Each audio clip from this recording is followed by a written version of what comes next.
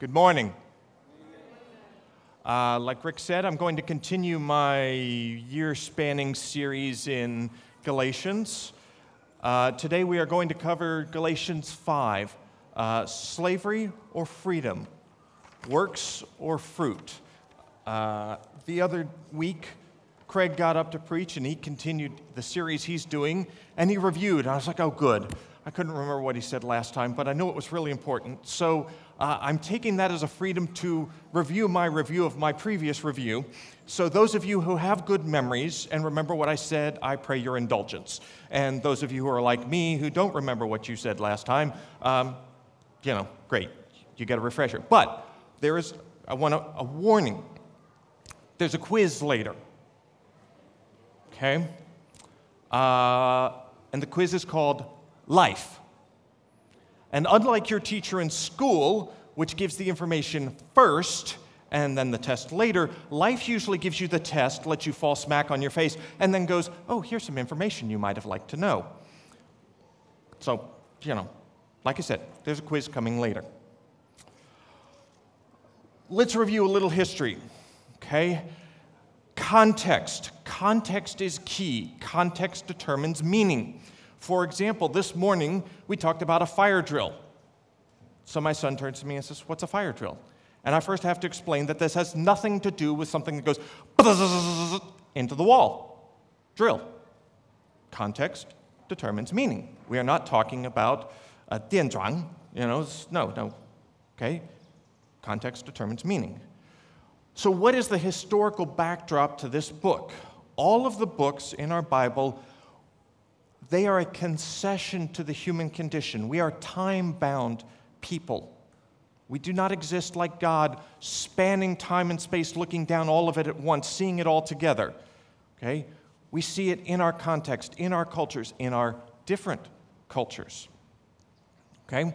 So the historical backdrop of the book of Galatians is this question of law. Now, are Christians bound by the Mosaic law?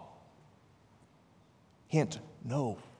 Okay? This was answered quite convincingly in Acts 15 at a Jerusalem council, the first ecumenical council. Now, us Protestants really have zero memory of ecumenical councils. Those of you coming from a Catholic background probably have a better idea about these. But this question was answered very clearly when Peter and Paul went to Jerusalem and they hashed this one out. Peter. Paul wasn't there yet, okay? Now,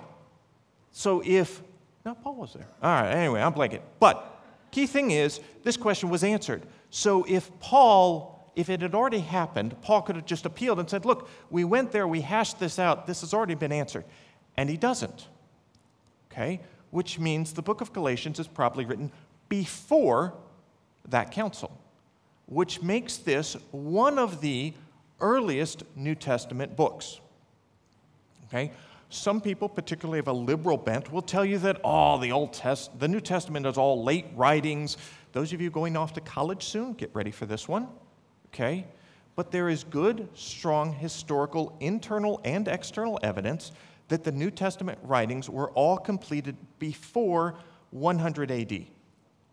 We have our canon before 100 AD, okay? These are not late writings where they went and deified Christ after it had already got started. No. These are early writings accurately describing what the church held. And Galatians may be one of the earliest. Okay? You have this church that is a mixed Jew-Gentile congregation and that's experiencing internal and external pressure. The external pressure is as the way, which is what Christianity was originally called, diverges from its Jewish roots as they bring in more Gentiles. The external pressure is this. Under Emperor Claudius, one of the early emperors, about AD 41 to 55, he gave Jews an exemption to the emperor tax. Every year, to prove you're a loyal Roman citizen, you go and you pay a tax at the temple and you worship the emperor. Okay? Now, Jews are either gloriously or notoriously monotheistic. And for the Romans, who were this very, worship whatever you want, but you're going to worship our emperor, this was a problem. And every time they made these Jews go worship their emperor, they get a revolt. And so Claudius said, fine. Okay, you Jews do not have to worship the emperor. Everybody else, you be there. So while Christianity, called the Way, was sufficiently Jewish, all the Christians got the exemption. They didn't have to worship the emperor. But somewhere in here, they say, no. Judaism is Judaism. Whatever this, you guys worshiping this dead Christus guy, you're not Jewish anymore. You don't get the exemption. So this external pressure is on this congregation that, hey, what if we look a little more Jewish? We get the exemption, and I don't have to worship the emperor. Hey, I like that. Okay? They also have this internal pressure. Because if you're coming out of a Jewish background, there are certain things you don't do. You don't work on Saturday. You don't eat pork. Paul's going around telling everybody, bacon's good. It's okay. It's not going to keep you out of heaven. That's a really good thing. Laro, oh man, that stuff's good if you haven't tried it. Okay, Laro is not going to keep you out of heaven. That's Chinese bacon for all of y'all. It's really good. Okay, but you've got this internal pressure of this group, but hey, dude, what are you doing eating bacon? We're Jews, we don't eat bacon. So you have these dynamics at work in the congregation.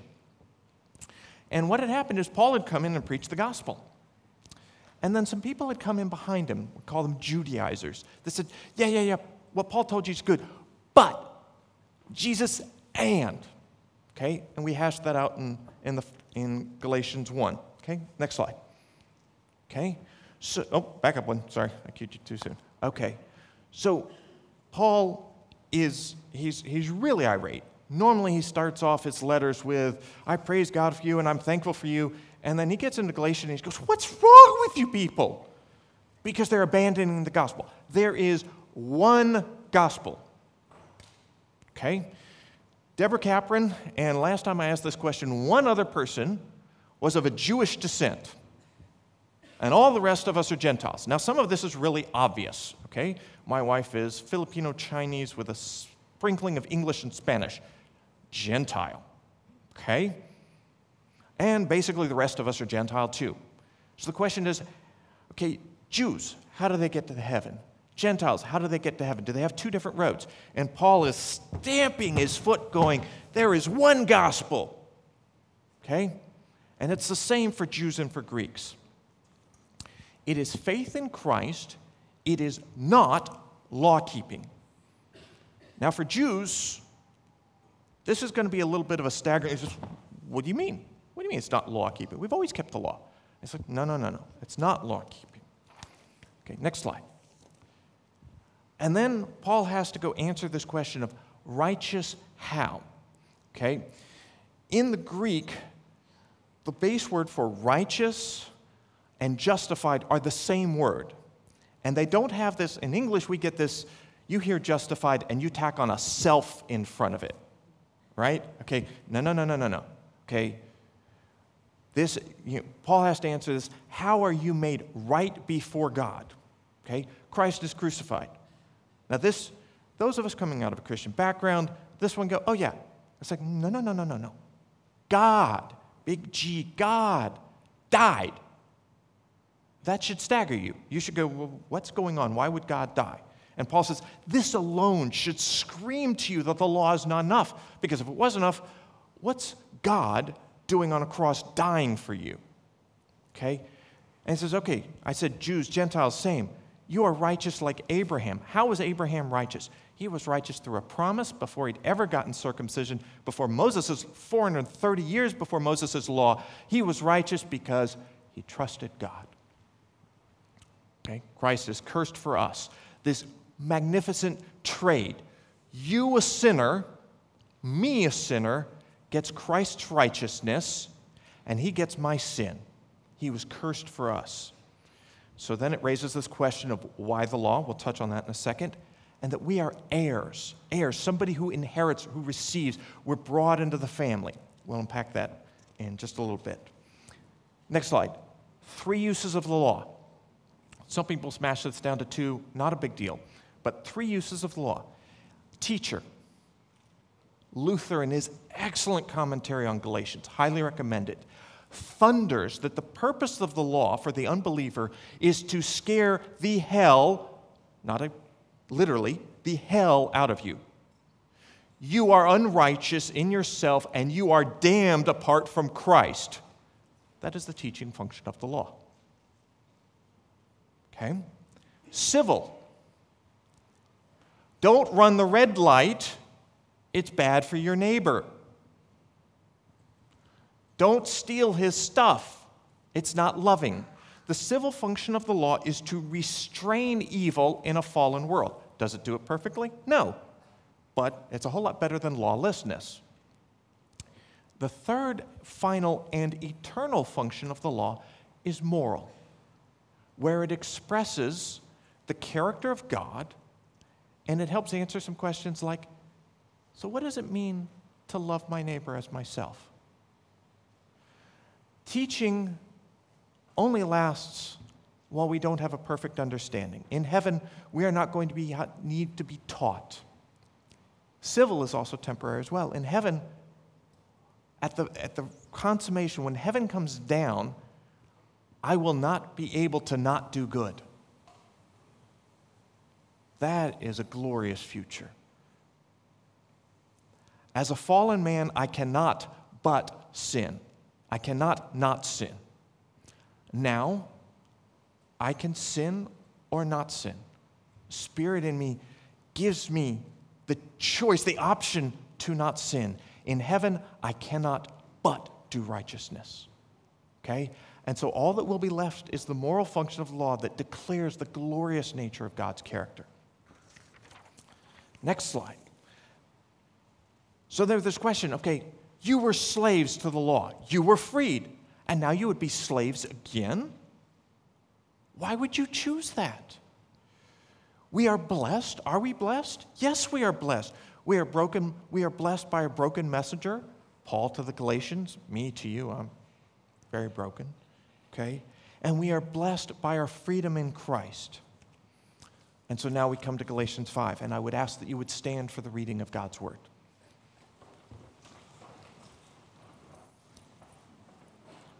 For freedom, Christ has set us free. Stand firm, therefore, and do not submit again to a yoke of slavery. Look, I, Paul, say to you that if you accept circumcision, Christ will be of no advantage to you. I testify again to every man who accepts circumcision that he is obligated to keep the whole law. You are severed from Christ, you who would be justified by the law. You have fallen away from grace. For through the Spirit, by faith, we ourselves eagerly wait for the hope of righteousness. For in Christ, neither circumcision nor uncircumcision counts for anything, but only faith working through love. You were running well. Who hindered you from obeying the truth? This persuasion is not from him who calls you. A little leaven leavens the whole lump. I have confidence in the Lord that you will take no other view, and that the one who is troubling you will bear the penalty, whoever he is. But if I, brothers, still preach circumcision, why am I still being persecuted? In that case, the offense of the cross has been removed. I wish that those who unsettle you would emasculate themselves. For you were called to freedom, brothers. Only do not use your freedom as an opportunity for the flesh, but through love serve one another. For the whole law is fulfilled in one word: you shall love your neighbor as yourself. But if you bite and devour one another, watch out that you are not consumed by one another. But I say, walk by the Spirit, and you will not gratify the desires of the flesh. For the desires of the flesh are against the Spirit, and the desires of the Spirit are against the flesh. For they are opposed to one another, to keep you from doing the things you want to do. But if you are led by the Spirit, you are not under the law.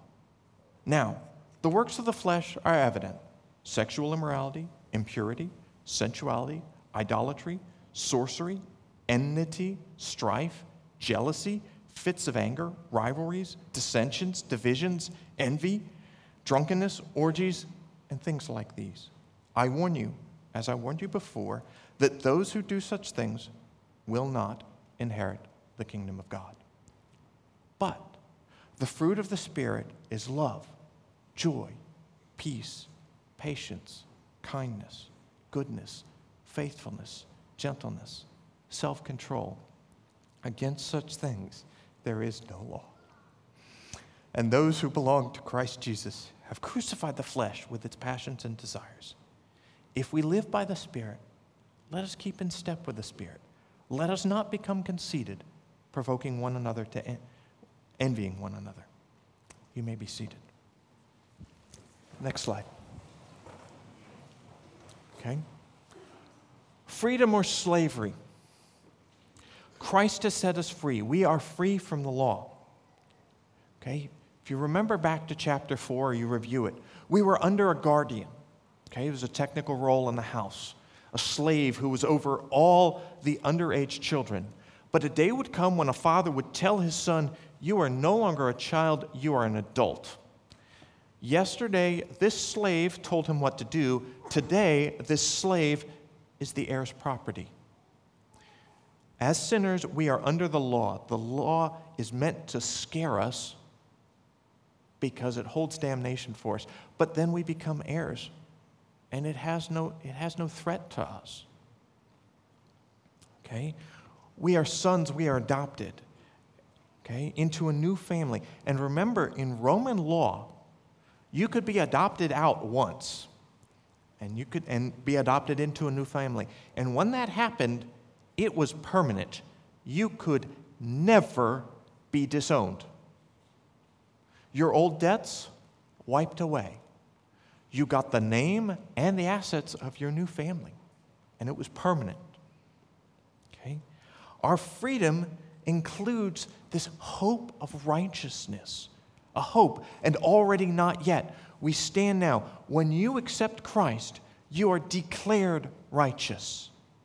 In this life, you are being sanctified, this gradual process of making progress. And at the end, Christ will finish the work he started. Okay? Paul asks, you were running well. Why did you stop? This is where these Judaizers came in and they changed the message. Okay? This bad teaching spread like yeast through dough. Okay, I don't make a whole lot of bread.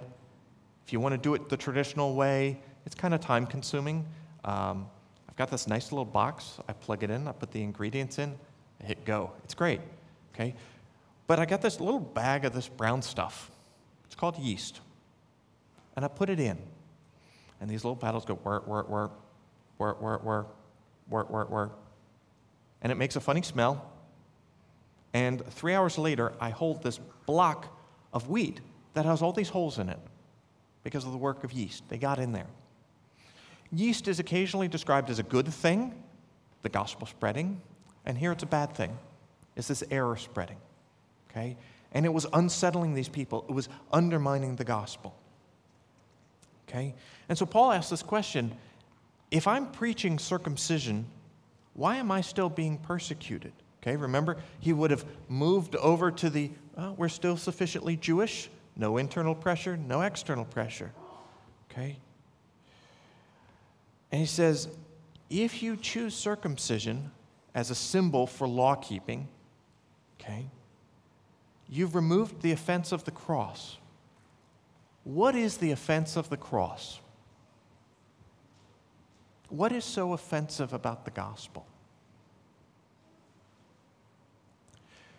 It is this: your sole contribution to your salvation is that you're a sinner. You messed up royally, and that's putting it mildly.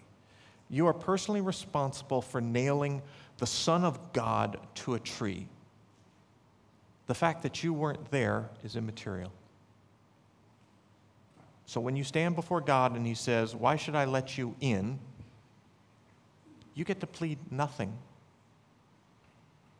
Your qualifications to be covered by the blood of Jesus is you're a sinner. One of the interesting things about Beijing is it attracts successful people. Companies tend to put their big headquarters here, and then they bring in successful business leaders and political leaders to come run them. You didn't get here because you brought nothing. And so when you walk into this room and you hear your contribution to your salvation is zip, it's quite understandable that that should offend something in you. And Paul is saying, if you choose circumcision, okay, if you choose Jesus plus, okay, I don't think this room is full of a lot of people going, should I get circumcised? Will that make me more righteous? Going out on a limb, it's probably not a problem, okay? But I bet, if only because I occasionally look in the mirror, you are desperate to add something to your salvation. And the gospel says, no, you don't get to. And we have the freedom to love through serving. The freedom that we are given is not lawlessness. It's not a lack of restraint. It is to be unhindered in your love and service to others. You can serve because it doesn't matter if anybody notices. You don't have to perform because all the performing that's been required of you has been done for you, and the good works you are called to do will be done through somebody else's power through you. Love your neighbor as yourself, the second greatest commandment, and it's placed immediately before and in contrast to biting and devour one another. Let me ask you this. Can you think of a single animal that lives by eating itself? Okay, now there are animals that eat others of its own kind, but what animal eats itself? The body of Christ is described like a person. How can we eat ourselves and live? Next slide. Works or fruit. Spirit versus the flesh. The desires of the spirit and the desires of the flesh are in conflict. They're at war with each other. And if you are under the Spirit, you are not under the law. To be a believer is to be under the Spirit. Okay? If you have put your faith in Christ, you are no longer under the law. Sinner is not your identity. Okay? Now, I'll just, true confessions of a pastor preaching on a hard passage. This is hard for me. I'm really comfortable with calling myself a sinner because, man, there's plenty to describe it. I am making baby steps, tiny steps, Rick's helping, in recognizing that is not my identity. And for those of you here who are in Christ, it's not your identity either. Then he goes on in verses 19 through 21, and Paul gives a thorough rundown of works of the flesh. Okay, I'll skip the technical differences between this word for sexual immorality and that word for sexual immorality. He's just trying to cover all of his bases. Okay? These are sins against the body, which is the temple of the Holy Spirit. Idolatry and witchcraft. Okay? There are no neutral spiritual forces. Okay? Christ says, if you're not for me, you're against me. Okay? So if you are practicing idolatry or witchcraft, you are calling on nothing, or you're calling on a demon instead of God. He's not neutral on the subject of witchcraft and idolatry. Now, those of us like me who come out of a Western scientific, my dad's got a PhD in physics, okay, taking the dangers of idolatry and witchcraft for me is hard. Some of you come out of traditions and backgrounds where you've seen, where your testimony is, that stuff's dangerous and you don't play with it. Okay? And I would love to hear that just to help me in my own walk of taking the spiritual realm more seriously. Okay? Then he goes on to address the issue of conflict. Each person that you see every day, including that person that cuts you off and makes you swerve at the intersection, is made in the image of God. That person that could just sign that document and this process could go forward, that is just wasting your week, they're made in the image of God. And how we deal with conflict shows whether we take this doctrine seriously. C.S. Lewis has this fabulous quote where he talks about, you have never met a normal person. Each person that you ever see will one day in heaven be so glorious you would be tempted on earth to worship them, or so hideous that even in your worst nightmare, you can't imagine something this scary. You have not met just a normal person. And how we deal with conflict with one another reflects to us whether we take this imago Dei, this image of God doctrine, seriously. And then he goes on to talk about drunkenness and orgies, this lack of restraint and self-control, this using my freedom for something other than the service and the glory of God and others, the benefit of others. Now, if you've looked at the list, and maybe, I've got the technical Greek definitions of this, sexual immorality, that's actually the word where we get the word porn from. To engage in sexual immorality of any kind, often with the implication of prostitution. Now, you go, nope, haven't checked that box.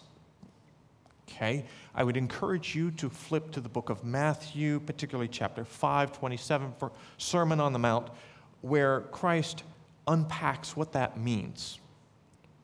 If you have looked at a woman lustfully, you have committed adultery with her.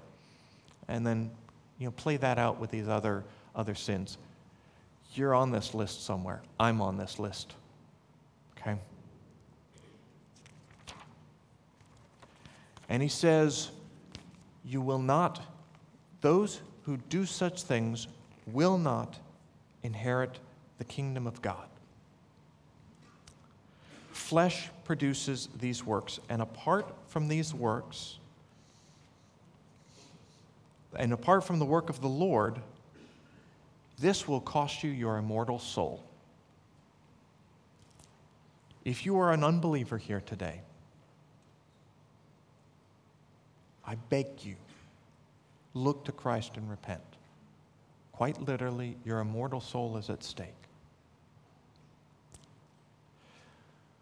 But having just said, okay, I'm trusting Christ, and I'm on this list, somebody's going, wait, that's a problem. Good, you're paying attention. Yes, that's a problem. So what is our identity? This same Paul who says, those who do such things, it will cost you your immortal soul, is also the one previously in this book who says, if you are in Christ, you are a new creation. This is not your identity. Okay? And he unpacks that in his other books as well. Okay? Let's go on to the next one. Okay? From about 1992 to 1995, there was a war in the former Yugoslavia in Eastern Europe. And it was a particularly bloody, genocidal war because, unlike Americans, we have zero sense of history. That part of the world, they have a long sense of history, and they remember the atrocities that those people committed against me, my people. And so they traded new atrocities. And an Italian peacekeeper was there, and if I'm remembering the quote right, he said, I can't point my gun at somebody and say, quit hating your neighbor. And the law is like that. It's like pointing a gun at somebody and saying, quit hating your neighbor. You might be able to stop them from killing their neighbor, but the law has no power to make you love your neighbor. Okay? But we have given us a spirit that enables us to live out the transformation that has been worked within us. All right, Edward, are you still in the sound of my voice? Come on up, buddy. Let me get a chair for you to stand on. Good catch. All right, you remember your part? Now, we try to memorize Scripture in my family. Oh, okay. Do we have to turn it on? Oh, we got to turn it on. There we go. Can you do a sound check? Remember, right there? But the fruit of the Spirit is love, joy, peace, patience, kindness, goodness, faithfulness, gentleness, and self-control. Against such things there is no law. Thank you very much.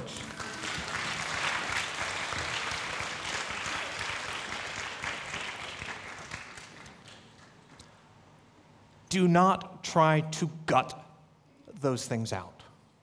They are the fruit of the Spirit. Like the previous litany of sins, are the works of the flesh. Flesh, when you plant flesh seeds, this is what they produce. When you plant spirit seeds, this is what they produce. You do not plant peach pits to grow tomatoes. Okay? Those who have belonged to Christ have crucified the flesh and its passions and desires. Have crucified. My one Greek word for the day, aorist, it's a tense. Okay? It means past tense. Well, Greek tenses are different. Okay? It emphasizes an event that has happened. It's done. Okay? It doesn't comment on the duration of the event. Okay? I hit the ball. I attended college. Both are done. Okay? Doesn't tell us the ongoing nature or not. It just means it's done. The flesh has been crucified. Past tense. You who belong to Christ, the flesh and its desires have been crucified. Now, some of you, like me, are going, oh, wait, Ed. If we do a playback on this past week, that flesh is looking live and kicking. Help me with that. Okay, I will try because I'm there with you. Okay, and I'll pull up my friend Jean Calvin. This nice Frenchman, lived in Switzerland for a while, wrote a couple books worth reading, otherwise known as John Calvin to you native English speakers. The word crucified is employed to point out that the mortification of the flesh, mortification, nice technical word for kill,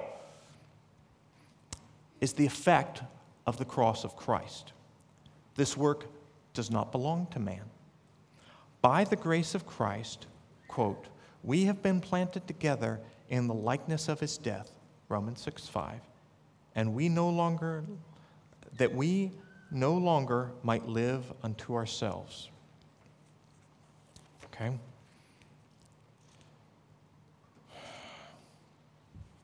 Okay. Looks like I've got 2 copies of that page. Interesting.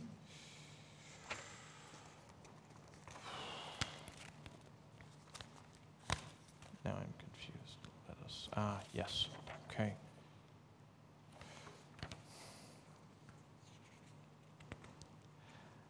In Galatians 5, verses 25 and 6, it says, if we live by the Spirit, let us also keep in step with the Spirit.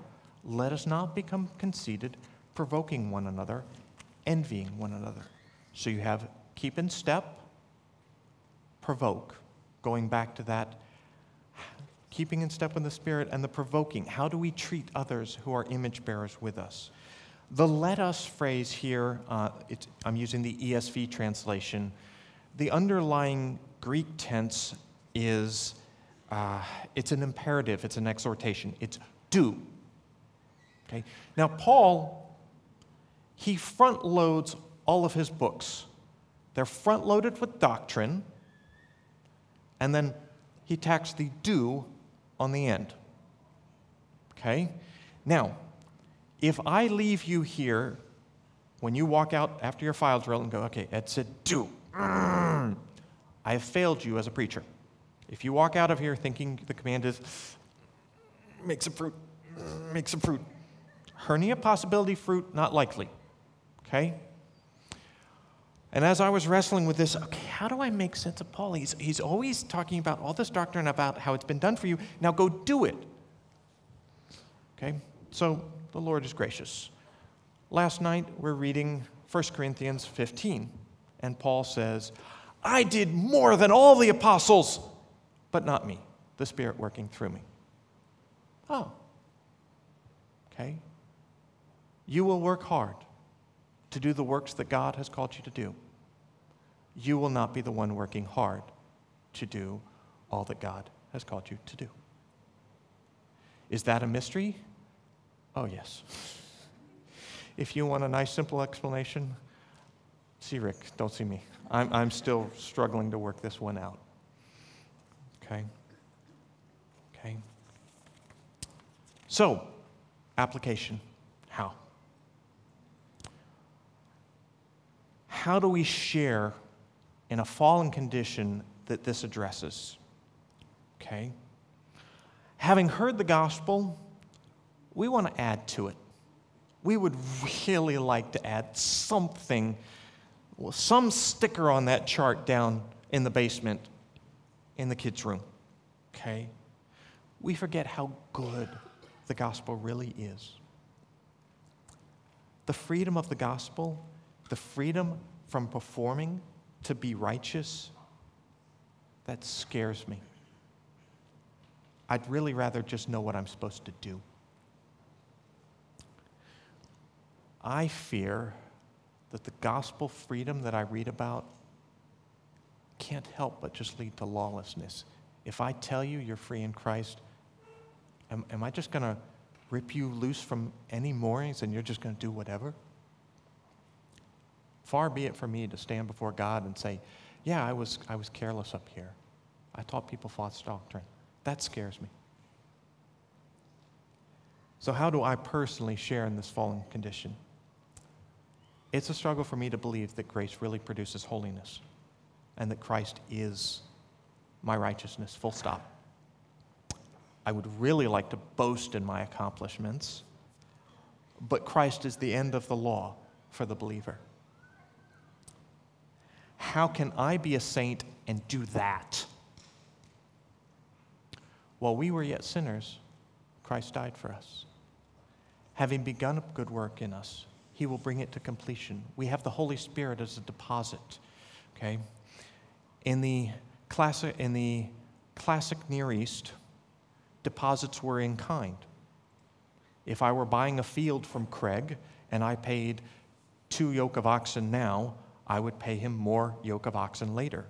If I paid bushels of grain now, I pay bushels of grain later.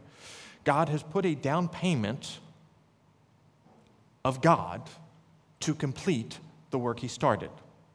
Now, we have enough businessmen and women in this room. What happens if you fail to complete a contract and you've put down a down payment? You lose it. Anybody want to bet on God losing the Holy Spirit by not finishing what He started in you? I'm not going to take that bet. Okay? I'm more comfortable with my ID as a, hi, my name's Ed, I'm a sinner. That feels easy. Hi, my name's Ed, I'm a saint. That one's a little harder. I've been a believer for about 30 years now. Why am I not further along in this? Can I get an amen? So what longing of our heart does this answer? The gospel of righteousness by grace alone, through faith alone, really is the end of our striving. Put a fork in it. It's done. It's the end of our striving. The fruit of the Spirit really is that. It's the produce, the product of the Spirit, not me. My job is to walk with Him, to spend time with Him. And this is still very much a place where it needs to grow. So let me pray for us. From Ephesians chapter 3.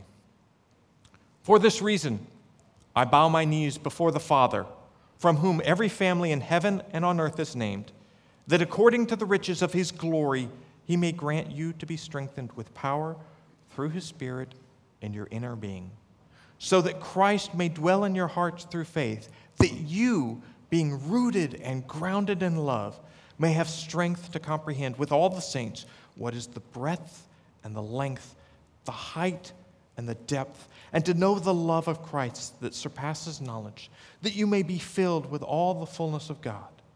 Now to him who is able to do far more abundantly than all we ask or think, according to the power at work within us, to him be glory in the church and in Christ Jesus throughout all generations, forever and ever.